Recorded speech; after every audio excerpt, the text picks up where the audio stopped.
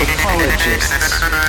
We'll take a look at the books we read on self-help, self-realization, self-esteem.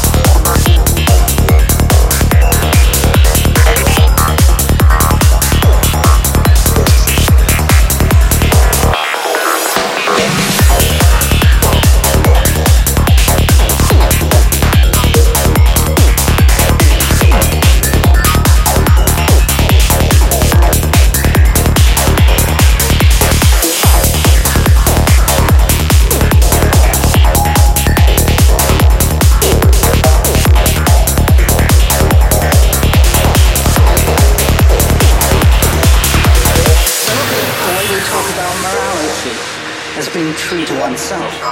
The way we talk about politics is a matter of individual rights. And then look at this wonderful new religious ritual we've created.